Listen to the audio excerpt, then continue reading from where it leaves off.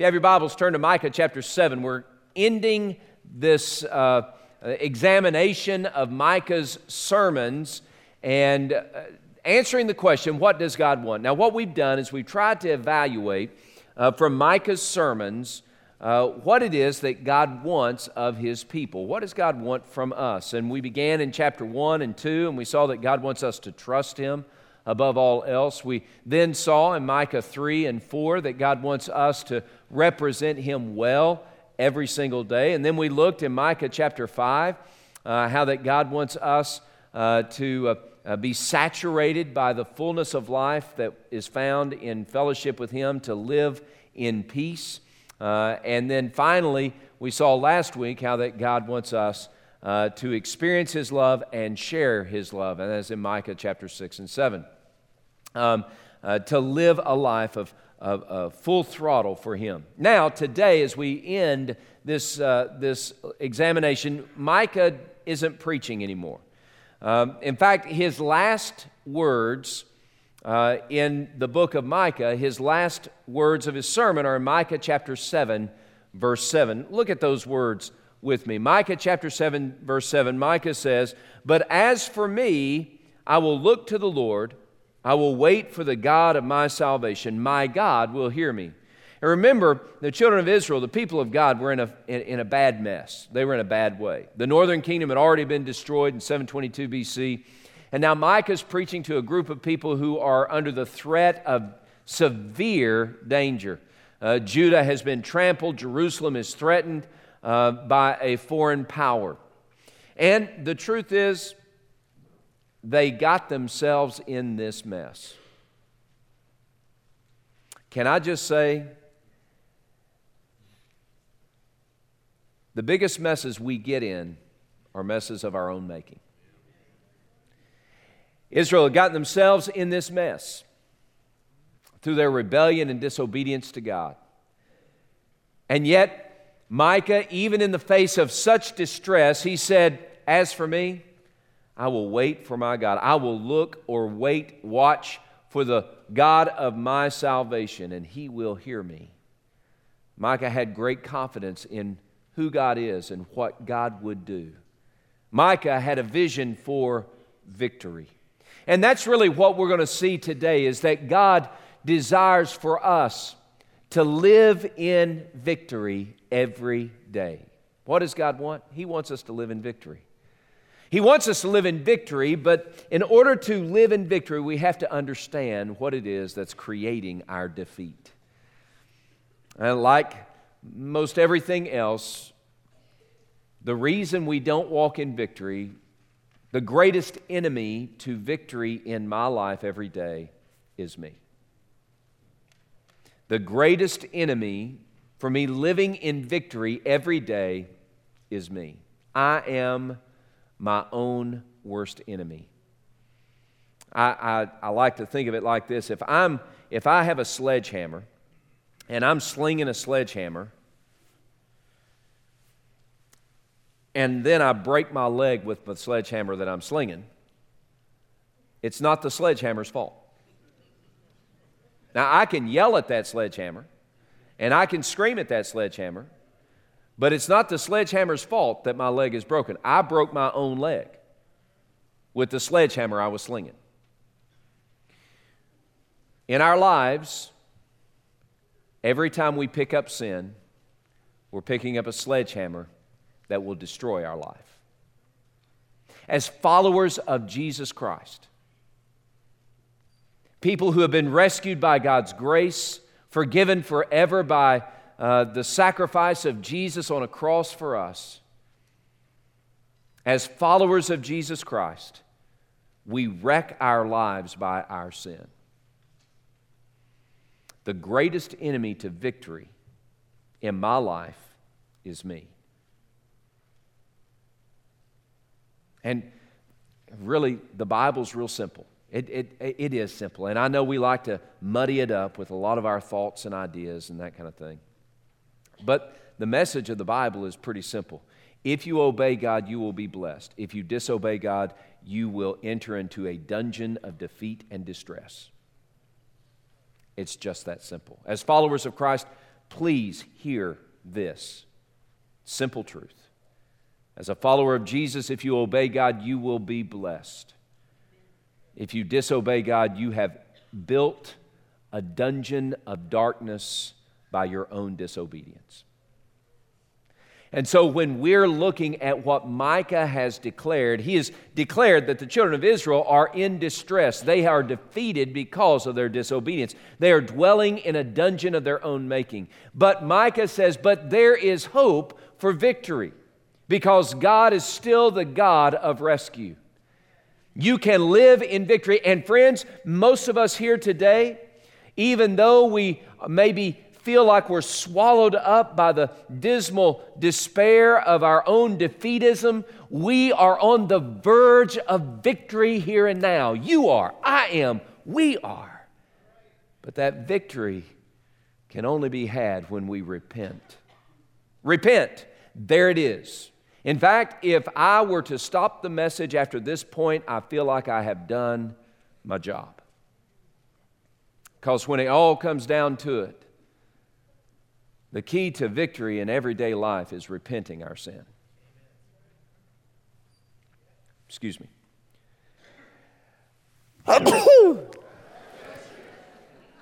Thank you.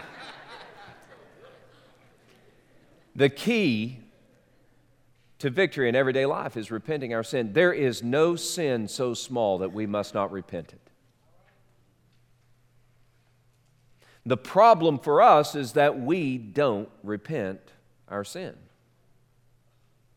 I want you to hear what the children of Israel, how they responded to all of Micah's preaching. Beginning verses 8 and 9. Here's what they said. They're speaking to their enemies. They say, "Rejoice not over me, O enemy. When I fall, I shall rise. When I sit in darkness, the Lord will be a light to me.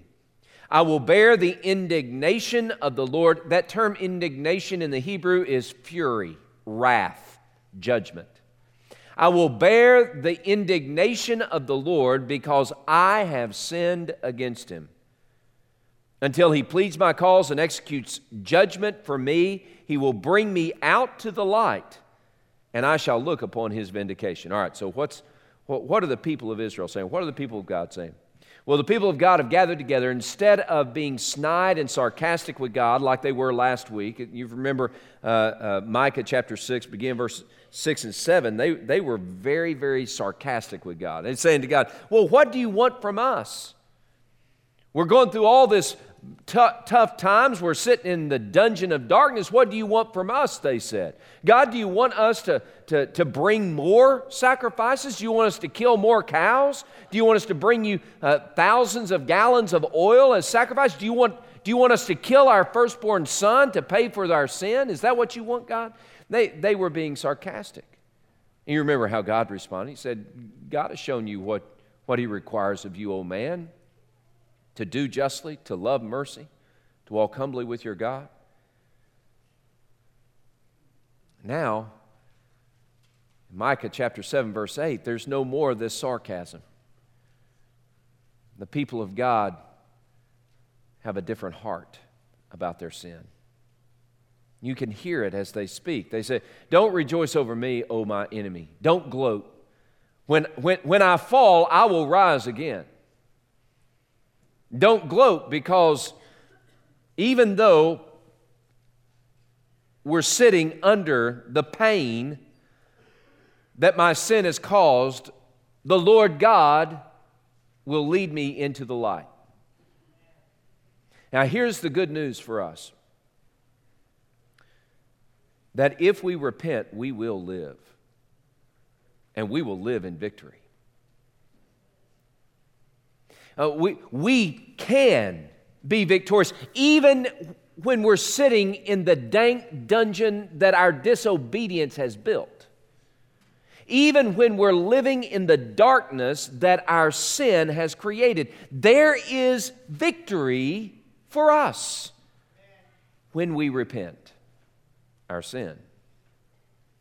See, the key that unlocks the door of that dungeon is repentance before holy God. Ezekiel chapter 18, verse 32, Ezekiel's preaching to the group of people of God, and they've been rebellious, and the walls around Judah have been torn down, and the city has been abolished. Judah has been overwhelmed by a foreign power. People are in exile. The children of Israel are scattered. They're in a big mess. But in Ezekiel chapter 18, verse 32, here's what God says to His people: repent and live. That's the message to us today. All right, so here's what it comes down to. You have sin in your life, you've got to repent that sin. Until you repent that sin, you will not have victory every day. And the longer you let that sin go, the more the darkness of your dungeon of disobedience seeps into your soul and devastates your life. You must repent your sin. I'm not talking about just the big sins. See, this is where we get in trouble. We sit in here and we start saying, well, I don't have sin. If you say you have no sin, the Bible calls you a liar. What we really mean is, I don't have really big sins that should be causing great problems in my life. There is no sin so small that it will not infect your soul and create the dungeon of darkness and defeat in your everyday life. And we must repent. As the people of God assembled, having heard the preaching of Micah, then they had a chance to respond. And they said, hey, here's what we're going to do. We're going to repent. We're going to acknowledge that we have sinned against God, and we're going to turn from our sin. And the good news for us today is that as the followers of Christ in the room gathered, each one of us have an opportunity to repent our sin. What is the sin in your life? Let's get beyond playing the game that we don't have any. Let's just come on and right now before a holy God, let's just identify our sin. Let the Spirit of God just run through your mind and your thoughts and your attitudes and your affections, the habits of your life, the words that you say, the relationships that you have. Let God, by His Spirit, run through every aspect of your life. What is your sin? To have victory today, you must repent that sin. To have victory every day, you need to wake up every morning repentant of your sin. There is no sin so small that it must not be repented. The good news is that God delights in forgiving your sin. God delights in passing over your sin, in pardoning your sin, in covering your sin. God delights in taking your sin and trampling it under His feet. God delights in taking your sin and casting it into the depths of the ocean. By the way, that's verse 18. Who is God like you, pardoning our iniquity, passing over our transgression, delighting in your steadfast love for your people? Who is a God like you? Do you realize that God wants us to repent so that He can cause us to live? Repent.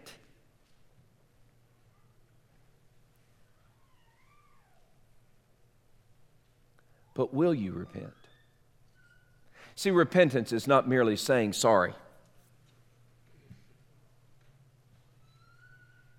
Repentance is a turn, a change. Everything's going to be different now. Repentance is where you say, this right here, this sin where I have done the opposite of what God wants, I'm not doing that anymore. This iniquity where I missed the mark of God's standard, where God said you need to be living your life according to this standard, and you didn't do it, and you say, I'm not going to live my life like that anymore. I'm going to line my life up with what God wants. Transgression, this stubbornness in our heart that says, you know what, God really can't tell me what I need to do, and it really doesn't matter if I do what He wants anyway. I'm just going to do my own thing, and I don't care what the consequences are. Can I just tell you, and you can join me in this because I know many of you around this room, you've tasted the consequences of such rebellion like I have. And I beg you, don't let your sin go. Don't think you're going to escape. The longer you stay unrepentant, the greater the chaos and carnage in your life. Don't think it's okay. It's not. We talk ourselves out of repentance by saying how little our sin is. Or we try to talk ourselves out of repentance by saying how we're doing all these other things very well. Or we try to talk ourselves out of repentance by saying, but other people are doing worse than I am. We try to talk ourselves out of repentance by pointing our finger at different people doing different things. And the truth is, God's not holding us accountable for what everybody else is doing. You're here right now. You are here right now by divine appointment. And God is holding you accountable for your sin. And you have a choice. You can continue with that attitude that is sinful against God, or those words that are sinful against God, or that relationship or relating to people in a way that's sinful against God, or or you can continue in that habit that's sinful against God, or those thoughts that are sinful against God. You can do that, but please understand the consequence of that. Some of y'all can give me an amen here because you know it. The consequences of continuing in that, you know what that's going to cost you. Daily defeat, despair, doom, depression, a diseased soul, cancer in your relationships, guilt beyond imagination, darkness. And you can choose that today. Or you can choose to repent. You can choose to turn and live. And live in the victory that God has purchased for you through the death of Jesus on a cross. To live in the victory that His love has bought for you by giving you a chance to escape the dungeon of your own making and live in victory in fellowship with the one who loves you best.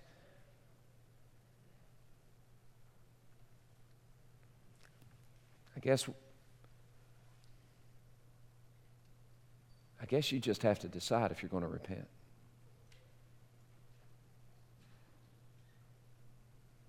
We repent when we trust the Lord. We trust the Lord for His provision and His protection. We repent when we trust Him more than we trust what our sin gives us. See, when we choose repentance, we are choosing a change. We're choosing a change in the way we do life. We're choosing a change in the way we do relationships. We're choosing a change in the way that we have our habits and what we watch and where we go on the internet. We're talking about a change, absolutely. And so when we're faced with such a change, we start getting a little shaky in our commitment to repent because, it costs us something. If it sounds like I'm talking out of personal testimony, please know I am. If it feels like I know what I'm talking about here, I do. And it's not because I have a PhD. It's because I have lived a life of rebellion and disobedience to God, where I've let little sin become a cancer in my soul. And when faced with the opportunity to repent, to be set free, to be picked up out of the dungeon and brought into the light, when I had that choice, I said no, because it was going to mean that there were things that were going to have to change in my everyday life, and I didn't want to change those things. And so I sunk even deeper into the dungeon. And the longer I stayed in the dungeon, the more defeated I was. But then, I couldn't take it anymore. I couldn't stay there any longer.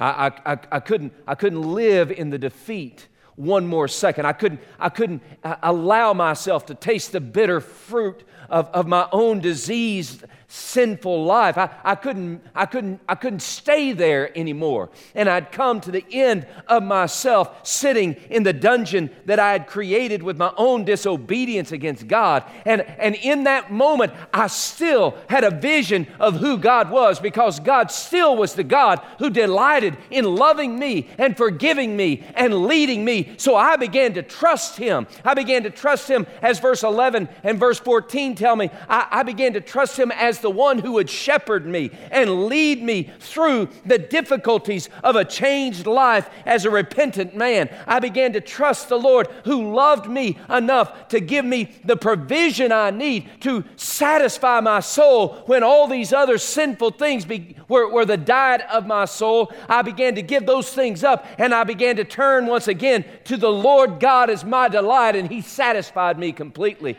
He began to shepherd me, and He began to lead me, and He said, I will provide for you. Just trust me. And so I turned from my sin, and He brought me into the light. And He destroyed the dungeon that my disobedience had made. And He trampled on my sin. And He showered me with His love and forgiveness and mercy. And He caused me to live. The picture in verses 11 through 14 is God bringing the children of Israel up out of the land of bondage and expanding their borders from Assyria down to Egypt. He's restoring them.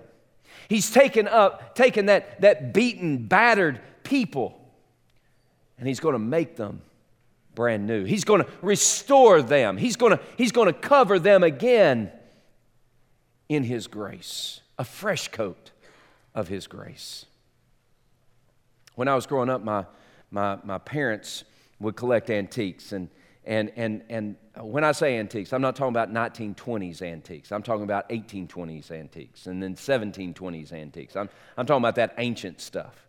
But the problem with that ancient stuff is that when you look at it, and to really get a deal on it, you have to get a deal on something that doesn't look very good.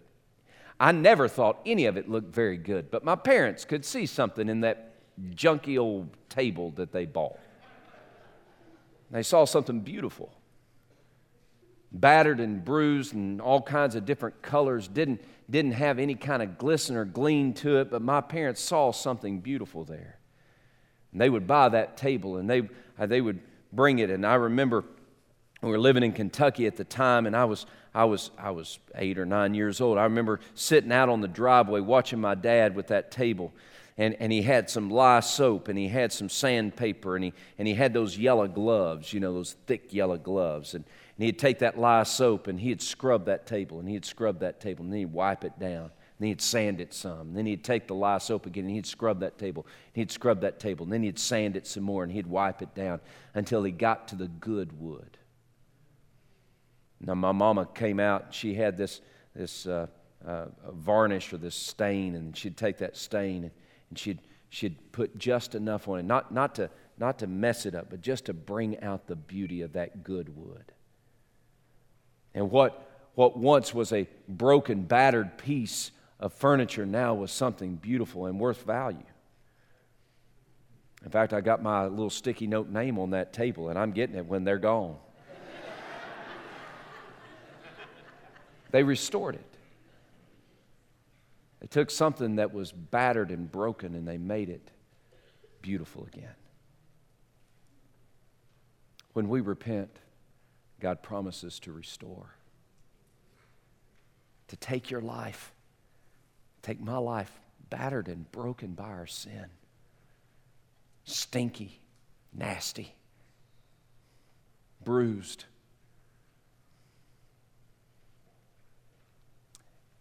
And sand it down till He gets to the good wood. And cover me with a fresh coat of His grace.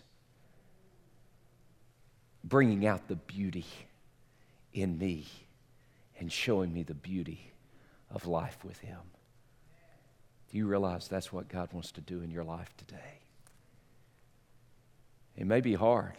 I know it is. I know it's hard to repent. I know it is. But trust God Trust Him. He'll lead you. And He'll make it beautiful. What inspires us to trust the Lord so that we live in the victory that repentance offers? What inspires us to trust the Lord is when we worship our incomparable God. See, for us to trust Him, we have to see Him for who He is. We have to celebrate Him. And the more we celebrate who He is, the more we're going to trust Him, because we see His faithfulness and His justice, and we see His holiness, and we see His majesty, but most of all, we see how He delights in loving us. And the people of God, they finished the book with a hymn of praise. And Micah's been preaching. They hear the message. They see their sin. They repent their sin. They trust in the Lord. But they finish out the book with a hymn of praise. In verses 18 through 20, they just get on with praising the God who is incomparable. Who is a God like our God, who pardons our iniquity, who passes over our transgressions? Who is a God like our God, whose anger will not last forever, but who delights in loving us? Oh God, there is none like you. We praise you, for you are a God who loves us despite our ugliness. You're a God who loves us despite how we have killed ourselves with our own sin. You're a God who loves us and wants to take our sin and cast it into the depths of the sea, to trample it and subdue it so we don't have to live in the defeat of it any longer. Oh God, I praise you, for you are a God who loves me. If we wake up every morning with that kind of praise in our heart and on our lips, then we're going to trust the God who loves us. And when we trust the God who loves us, then we're quicker to repent the sin that comes before us. Friends, we must repent. So the question is, will you? Will you repent and live?